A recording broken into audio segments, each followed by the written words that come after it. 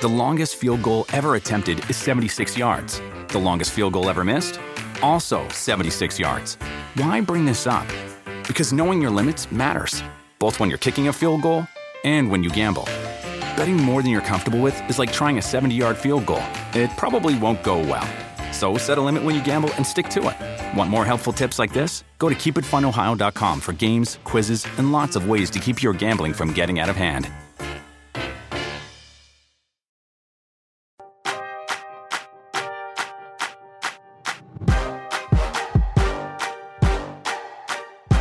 Hey everyone, welcome to Roundball Stew. I am Matt Stroup. It is Wednesday, February 16th. That means this is your 5x5 episode.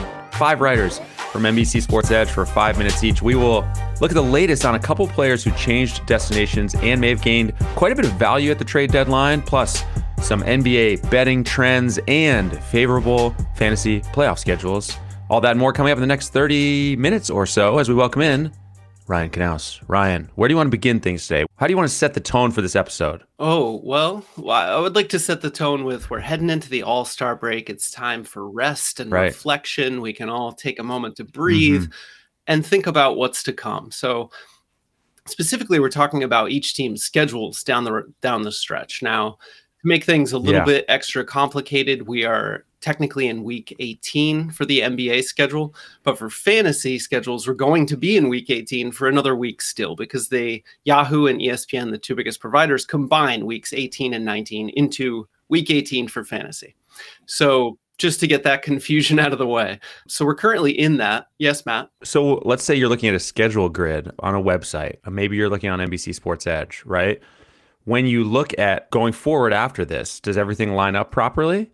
Or when you're looking at, you know what I mean? How do you adjust for this? You have to make sure. So technically, I think our own and Season Tools schedule grid goes by the NBA schedule. So week 19 is still part of week 18 in your fantasy league. So you have to do some mental adjustment, which is part of the reason I'm bringing this up now. I'm not smart enough to do that. I know. That's what I'm saying. The beginning of All-Star break. After the All-Star break, you're just know that you're in week 19, even though your fantasy league schedule says you're in week 18. Correct. Okay.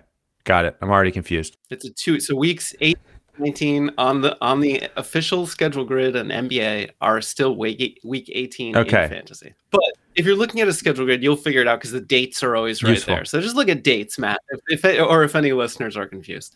But when you do look at dates, you'll realize that Toronto, for instance, has 5 games in what is for fantasy managers week 19, right?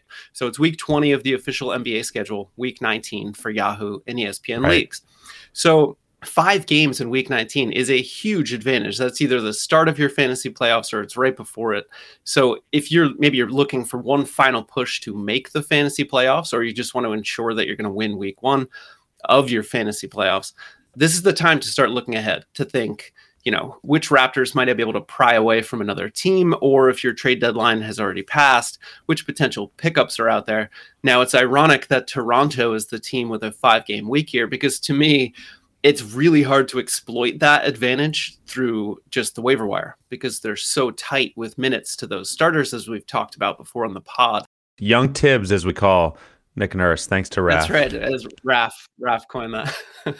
So if you've got Pascal Siakam, say, or Fred VanVleet or OG, then young Tibbs is probably going to play him into the ground and play him in back-to-backs, 5 games in 7 nights. Who cares? It seems to be that mentality in Toronto, so that's great news. However, if you're trying to get a waiver wire pickup, I'm not sure who's out there. I'll throw Thaddeus Young in the mix. We've only seen him in 1 game. He didn't play a ton, and it was a lopsided score. But I think he's there for a reason. We haven't heard any talk of a buyout, which leads you to believe that he's going to play a real role for this team.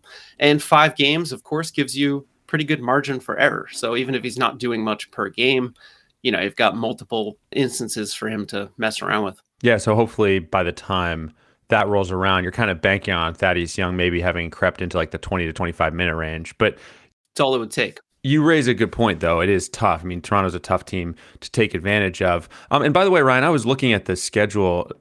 Now, confusion reigns here. So this is week 20 that we're talking about on the actual NBA schedule where Toronto has 5 games. You got it. I think a lot of us have our playoffs, there may be a 1 week fluctuation, but a lot of us have our playoffs in that kind of 20 to 22 range, 21 to 23, right around there, usually cutting it off a couple weeks before the regular season ends because, as we know, things just devolve into chaos. But there's only one team in that range who has 4-4-4, and that's Utah. So everyone else has max 2 4-game weeks in that kind of prime window. So those 4-game weeks are really at a premium, I guess, is my point.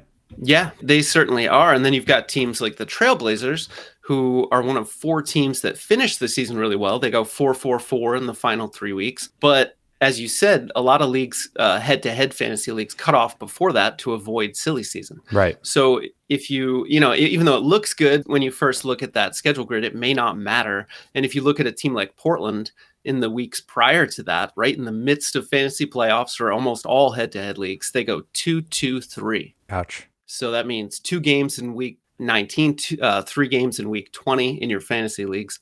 So that's, that could be the difference between advancing and not. So to me, get in there, know exactly when your fantasy playoffs are, know exactly, compare your fantasy playoffs to a schedule grid of your choosing. I recommend NBC Sports Edge. We have one on Season Tools, and maximize games played. There's nothing correlates to fantasy value more than players being on the court. Games played, minutes, usage. So if a player is getting double the number of games as someone else, they don't need to be a better player. They just need to be on the court twice as much.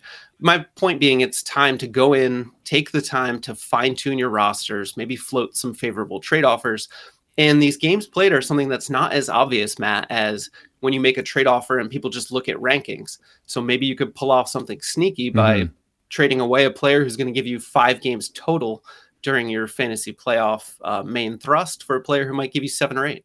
Okay, well, on that note, we have blown past the alarm clock, so our time is up. Ryan, thanks for stopping by. I'll talk to you soon. I'll see you in week 20, Matt, or is it week 19? I don't know. I do not know what year or day it is. Thanks, Ryan. Raphael Johnson. Hello, sir. Hey, I'm doing well. You? Yeah, I'm good. Where do you want to begin our 5 minutes here? I think we're going to start on a positive note, and that would be one Seth Curry of the Brooklyn Nets. He made his debut the other night, 23.7 boards, 5 assists, 3 3-pointers. Look good. Obviously, with the rotation being what it is, no Kyrie Irving for home games and a few road games as well. Kevin Durant still being injured, and Patty Mills in a bit of a shooting slump right now. Curry's in a prime spot as far as fantasy value is concerned. So 73% of Yahoo managers who have him rostered are definitely loving life right now.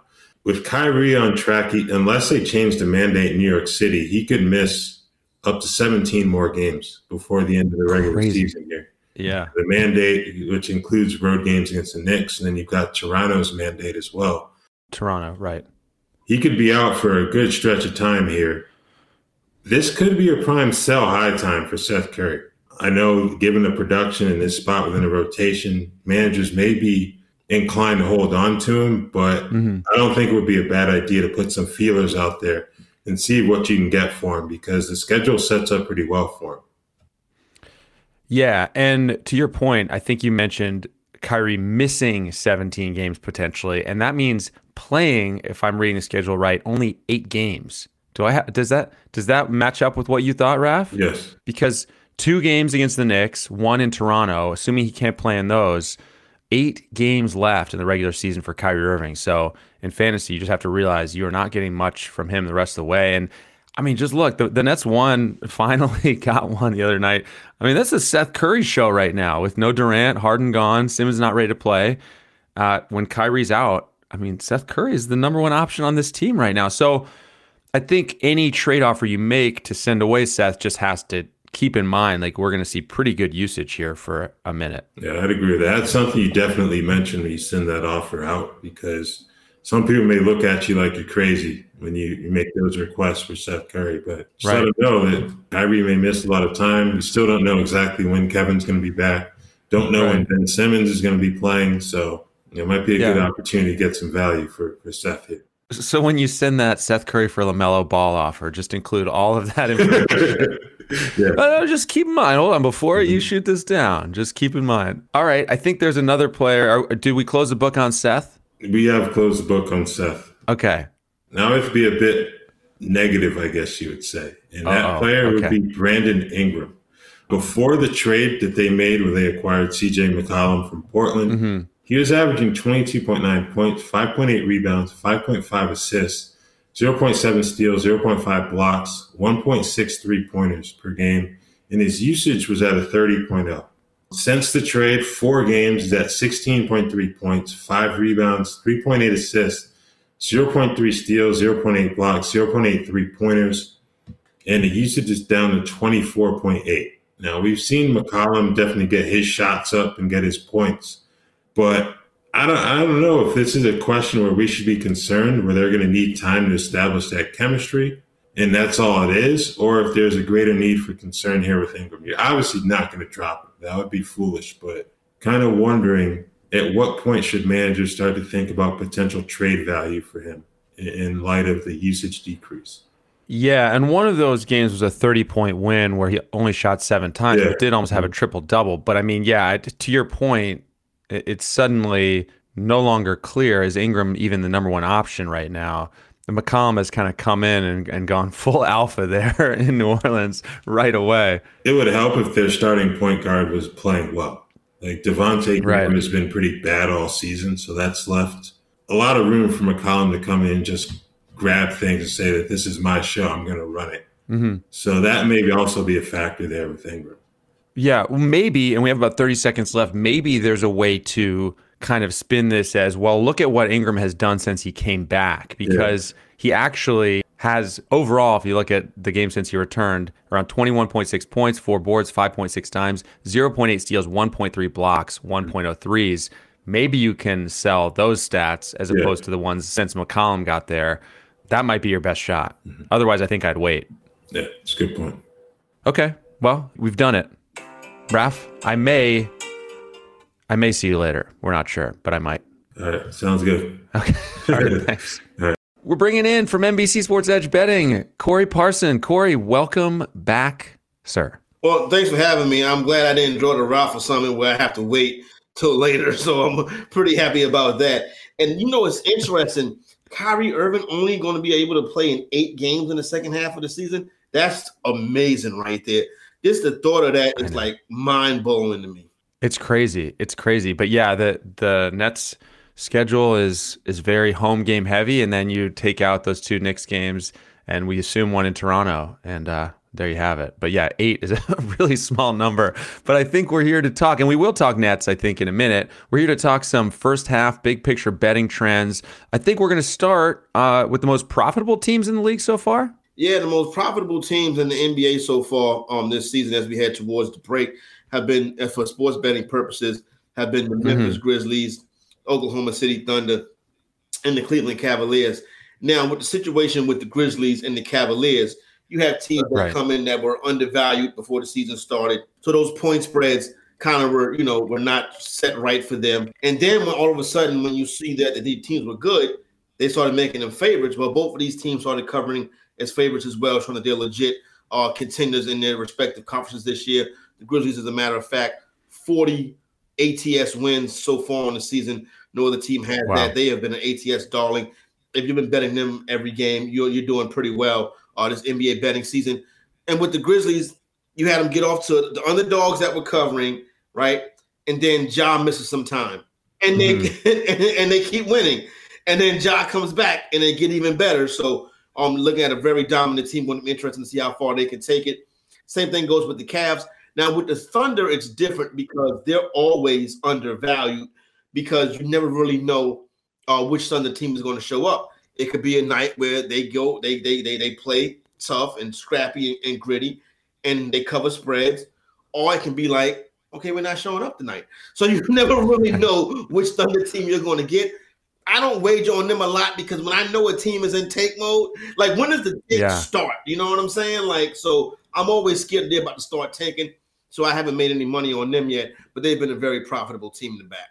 Yeah, that is the one. When you sent me those 3 teams, that's certainly the one that stands out and seems like the riskiest of those 3, as you said. So let's hit now the biggest losers from a betting standpoint. Yeah, you probably can guess a couple of these ones too. Let's start with the Washington Wizards, who, I mean, I'm old enough to remember when the Washington Wizards were number one team in the Eastern Conference 2 weeks into the season.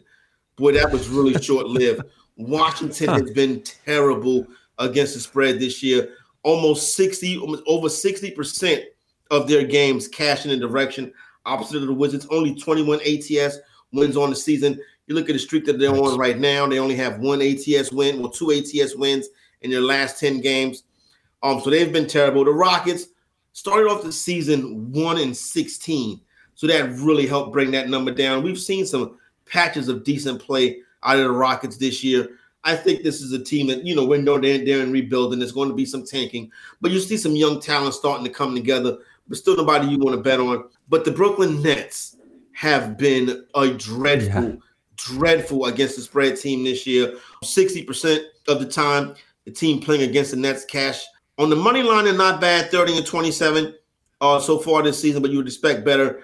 But 22, 32, and 3 against the spread this year. That is a overvalued team right there. And they're terrible at home as well because they really don't have no home fans because that's a Knick town and not a net town.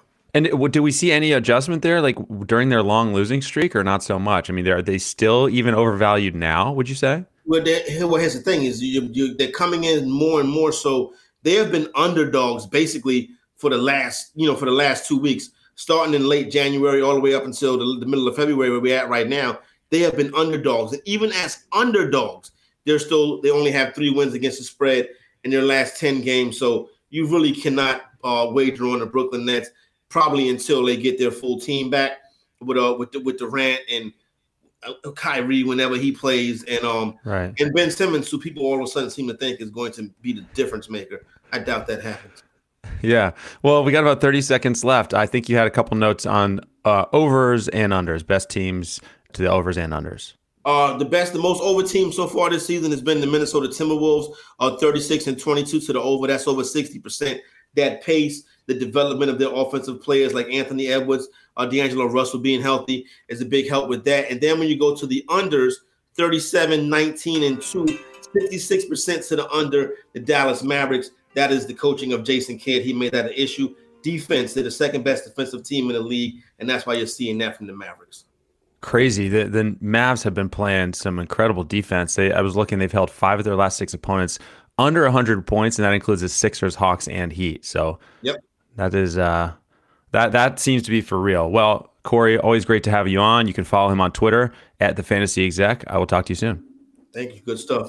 All right. See you, man. We have 2 more writers and a bunch of topics still to hit. First, we're going to take a quick break. With Memorial Day savings at the Home Depot, you can give your lawn or garden beds a pop of color and protection. Right now, get a special buy on Scott's Earth Grow Mulch, 5 bags for just $10. Help your soil retain moisture longer with color that lasts up to 12 months. Shop Memorial Day savings for a special buy on Scott's Earth Grow Mulch, 5 bags for just $10 at the Home Depot. How doers get more done. Reese's peanut butter cups are the greatest, but let me play devil's advocate here. Let's see. So, no, that's a good thing. That's definitely not a problem. Reese's, you did it. You stumped this charming devil. The longest field goal ever attempted is 76 yards. The longest field goal ever missed? Also 76 yards. Why bring this up? Because knowing your limits matters, both when you're kicking a field goal and when you gamble. Betting more than you're comfortable with is like trying a 70-yard field goal. It probably won't go well. So set a limit when you gamble and stick to it. Want more helpful tips like this? Go to keepitfunohio.com for games, quizzes, and lots of ways to keep your gambling from getting out of hand. NBC Sports Edge Plus is giving you an NBA mid-season offer. Get 20% off an Edge Plus annual subscription throughout February when you use promo code STU20. Finish your fantasy regular season strong at one low price. Go to NBCSportsEdge.com/Edge Plus. Use promo code STU20 at checkout to save today. Also, download the NBC Sports Predictor app powered by PointsBet and enter Wednesday's free NBA Pick and Roll contest for a chance to win $50,000. This week, we're highlighting matchups between the Pistons and Celtics, Kings and Bulls, and Spurs and Thunder. So if you don't have the Predictor app yet, download it now. Now we are going to welcome in Aaron Robinson to the show. Aaron, good to see you. Good to see you as well. How are you? I'm good. I know one of the players you wanted to talk about today is something I mentioned at the top, a guy who changed addresses at the trade deadline and has really started to take off, and that would be Buddy Hield. So give me your thoughts. Yes, Buddy Hield last night had his best game of the season. Certainly his best game as a Pacer last night, 36 points, 14 for 20 shooting from the floor. Made 8 triples, had 4 assists, 2 rebounds, and 1 steal for the Pacers last night. And, he's, been a lot better since he's, gotten out of Sacramento, man. Even, the games where he hasn't scored it well, he's been rebounding it better and been getting some dimes. And obviously, in the 3 games there, since he's been traded, he's averaging 21.7 points, 6.3 rebounds, 4.3 assists, 4.3 triples per game. So, he's somebody that's really taking advantage of this new scenery in Indiana. And obviously, Malcolm Brogdon's been out of the lineup. Rick Carlisle keeps saying that he's close, to coming back, but no word officially on when he's getting back. So, until then, it's going to be his show and Tyrese Halliburton's show kind of there in the backcourt. So, I'm really liking what I'm seeing from Hield, and the change of scenery seems to have really, done him well. Yeah, and Hield in a second, but as for Brogdon, I may be thinking of this all wrong, Aaron, but he's just kind of out of my mind as a factor down the stretch. I mean, sure, he may return, but doesn't it feel like he's going to return, aggravate something, and then get shut down? I mean, am I wrong in thinking of it that way? No, literally. I mean, because they've dealt this all season. Like he's been out, and then they've put him back, and he's gotten hurt, and then he's been out for another stretch of games. So it's like at this point, they might as well shut him down. Like, I don't even know why they're putting him back out there at this point. Like they're not in any type of contention, even for a playing spot. Like they're 8.5 games back of the Wizards, who are in 11th right now. So they're going nowhere fast, and they might as well just tank for Cheddar or something like that if they want to get a nice draft spot there. But I'm definitely out on Brogdon at the moment right now. Yeah, and Hield in those games with the Pacers, 39 minutes per game, and had really kind of become a points and threes guy only in Sacramento lately, like the last year or so. But it's great to see him showing that playmaking ability again, because this is a guy who in 2020-21, that season, averaged 3.6 assists. So he actually is a guy who can kind of be a little more well-rounded when he gets the chance, and it looks like he's going to get that down the stretch. So exciting stuff. Yeah, no, for sure. Like his first game, he had 8 dimes and he had 9 assists. So 8 dimes and 9 rebounds. So flirting with a triple double there. And then obviously the next game he had 8 rebounds. And last night 4 assists with 2 boards. So doing a little bit of everything, man. So definitely positive to see there from Buddy. Yeah, that near triple double from Buddy Hield was definitely a double take moment in his first game. One more guy I think to hit in our remaining couple minutes. So set it up for us. Yeah, one other guy, Tyus Jones, had a huge night last night. Career high 27 points on 11 and 17 shooting, with 3 triples, 9 assists, 1 rebound, and 1 steal. He only had 2 turnovers with those 9 assists, so better than a 4-to-1 ratio there. Obviously, Ja Morant was out of the lineup there with a foot injury. No, there hasn't been any word on him for the night. Obviously, it's night 2 of a back-to-back, so maybe they were trying to kind of wanted to get him some rest there, but haven't had a word there yet. So if he's out again tonight, Tyus Jones definitely somebody that is worth a look as a streamer. Only rostered in 6% of fantasy leagues right now. Yeah. No long-term value there, but from a DFS standpoint, if Ja Morant's out again for tonight's game, Tyus Jones is somebody who is certainly worth a swing at for the game tonight. Talk about an out-of-nowhere 27 points, career high. I looked through his game log, just the second 20-point game of his career. I've come to think when it's Tyus Jones time in Memphis, if Ja's out, I think about like 11 points, 7 assists, a couple of steals, and a 3. 27 and 9 is not typically on my radar there, Aaron. I mean, shoot, he's probably been hanging out with Ja, man. That Ja Morant influence is rubbing off on everybody over there in Memphis, man. So Ja was out, and I guess that MVP season candidacy, has rubbed off on Tyus Jones over there in Memphis. So happy for him, man, and glad to see him taking advantage of the opportunity. Yeah, and by the way, so combing through that game log, it made me looking back. So I was like, oh, wow, Tyus Jones has been in the NBA since 2015. He came into the NBA a year before Buddy Hield. Tyus is 25. Buddy is 29. Buddy Hield is like the sneakiest, almost old guy in the NBA, I would say. No, literally. Even Duarte this year. Duarte is like 25 now. He's a rookie. Like, he's older than some guys that have been in the league for like 3-4 years. So it's crazy, man. Some of these guys that do because I know Duarte was a JUCO guy, and then he went to Oregon. And I know Buddy Hield was in college forever. So a lot of these dudes, man, are going to be scraping 30 before we know it here. Yeah, we're going to blink and Duarte's going to be like 31 for sure. Well, you mentioned no concrete update as our timer's about to go off here. No concrete update on Morant as we record this, so check back on NBC Sports Edge to see if we get another game of Tyus Jones before the break. Aaron, thanks for stopping by. I'll talk to you soon. No problem. Thanks a lot for having me. All right, see you, man. Okay, the last individual standing is Jared Johnson. Jared, I think our new routine here is flying totally without any clue of what you are going to talk about, and I kind of think that's exciting. Like, what are we going to talk about today? Let's go to Brooklyn. I want to talk about this kid, Cam Thomas. He has been on a 6-game heater with top 60 value over that stretch, behind averages of 21.7 points, 3.8 boards, 3 dimes, 1.8 triples, a steal, and 1.2 turnovers per game on 50% shooting from the floor and 82.9% at the stripe on 4.7 attempts a night. It took him a while to get going for obvious reasons, but it's tough to imagine a better place to kind of hone your offensive skills when you're able to practice with guys like Kevin Durant, Kyrie Irving, and formerly James Harden. And he's just been locked in the past few weeks. And I thought his last game was particularly impressive because through the first 3 quarters of that game, he had missed all of his shots. And then in the fourth quarter, he went 4 of 4. And he finished with a stat line of 14 points, 5 boards, 3 assists on 4 of 8 shooting, 6 of 6 at the stripe. So while his shot wasn't working for him early, he was still able to get into a rhythm by getting easy buckets at the stripe. And he just kept going from there. Now, we don't know when Kevin Durant is going to be back. And as Raphael brought up, Kyrie is going to miss a ton of games moving forward. So I just think that there's ample opportunity for this kid, kind of regardless of what's going on. You know, Kyrie constantly moving games. Even if Durant plays, they still have a need for scoring in that second unit. And I think he's kind of coming into his own and showing the Nets what he can do for them. Any thoughts?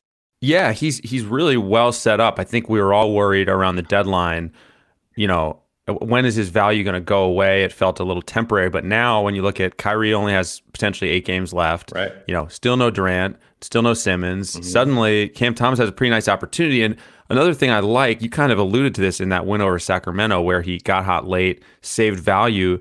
That's the second time he's done that recently because in that, I think, loss to Boston last week, they lost by 35. He had done nothing for a lot of that game. Ended up with 17 points, 5 rebounds, 3 assists, and a steal in that game. So the other nice thing about Cam Thomas is in college, he was like a points guy. I mean, if you look at his college numbers, there was not a sign of assists. There was not a sign of rebounds. And so he is starting to kind of be a guy who can get you a few rebounds and assists, more than just points and threes. So and steals. All in all, nice opportunity and 34% rostered in Yahoo leagues. Right. Yeah. So I love him. I have him on pretty much all my teams. So yeah, I think he's great. I think that rostership number should be higher. Let's move to Indiana. I want to talk about this guy who hasn't got a lot of love, but has been playing incredibly well, minus his last game. Oshae Brissett. Okay. He did struggle last time. He was just 2 of 8 from the floor, 1 of 3 from the line for 6 points, 2 rebounds, 1 assist, 1 3-pointer, 1 block, and a turnover over 27 minutes. Look, he had a tough time against a really tough Milwaukee defensive team. But before that, in his previous 3 games, he was coming into this one averaging 18.3 points, 10 boards, 2.3 dimes, 2.3 triples, 0.7 steals, 1.3 blocks, 45.9% from the floor, and 73.7% at the stripe on 6.3 attempts. Now, he's not perfect. He's going to hurt you in the free throw shooting. But he does look to be locked into a starting role with the Pacers. And as we've seen, he's just oozing with potential. Mm-hmm. Now, I'm extremely skeptical that Miles Turner is going to come back in any meaningful way. But let's say he does. Brissett is getting 75% of his minutes at power forward. Turner, this is all according to Basketball Reference. Turner is 100% at center, as is Goga, and Isaiah Jackson spends only about 22% at power forward, and the rest of his minutes are at center. So I just think that Brissett was really a low-key deadline winner just by staying put and Domantas Sabonis leaving. Also with this team kind of not seeming all that competitive, Indiana would have incentive to keep developing Brissett. And I just don't think he has too much competition at his position. Yeah, and I mean, this is, as our timer goes off, second straight year this guy is set up to be kind of a silly season all-star. Yeah. And even in that dud, you like to see 27 minutes, so and the block. It wasn't like I'd be more alarmed if it was like 15 minutes and 6 points, but 27 minutes, okay, off games do happen. And on that note, he's back for the last word. My man. Raph, the look on your face indicated you weren't quite ready. Did I surprise you with that one? No, I'm good to go. But, I think to Jared's point about the Pacers, another guy to look at is Jalen Smith. For sure. He only played 17 minutes last night because they asked him to guard Giannis, and that went about as well as you would expect it to. He ended up fouling out. But he did have 11 points, 7 rebounds, and 3 assists. So I think tonight's action against the Wizards, that's a more favorable matchup for both Smith and Brissett. So, yeah, those are two guys to definitely take a look at right now. Definitely. Yeah, 3 triples in that game as well in his 17 minutes. In the previous game, 17 points, 12 rebounds, a 3 and a block. So I definitely like Jalen Smith, 28% rostered as well. Jared, quick thought there? I completely agree with that. I just kind of wanted to talk about Brissett because his rostership's at 52, and I just didn't want people to freak out and cut him. Yeah. But Raphael brings up an excellent point with if Brissett is not available in your league, Jalen Smith is an excellent alternative option. Raph, you'll have to ask Steve tomorrow if he freaked out and cut Brissett after that 6-point game because he was shouting Brissett from the rooftops on Monday. But we know how that quickly things change for Dr. A. That is going to do it for us. Don't forget to subscribe on Apple Podcasts, on Spotify, wherever you listen. Take a minute to rate and review us as well. We are here the rest of the week and every weekday throughout the season. Thanks to everyone for listening and for watching live. And thank you to all of our writers, Ryan, Corey, Aaron, Raph, Jared. Thanks for sticking around, guys. I will talk to you soon. Thank you. Catch you later.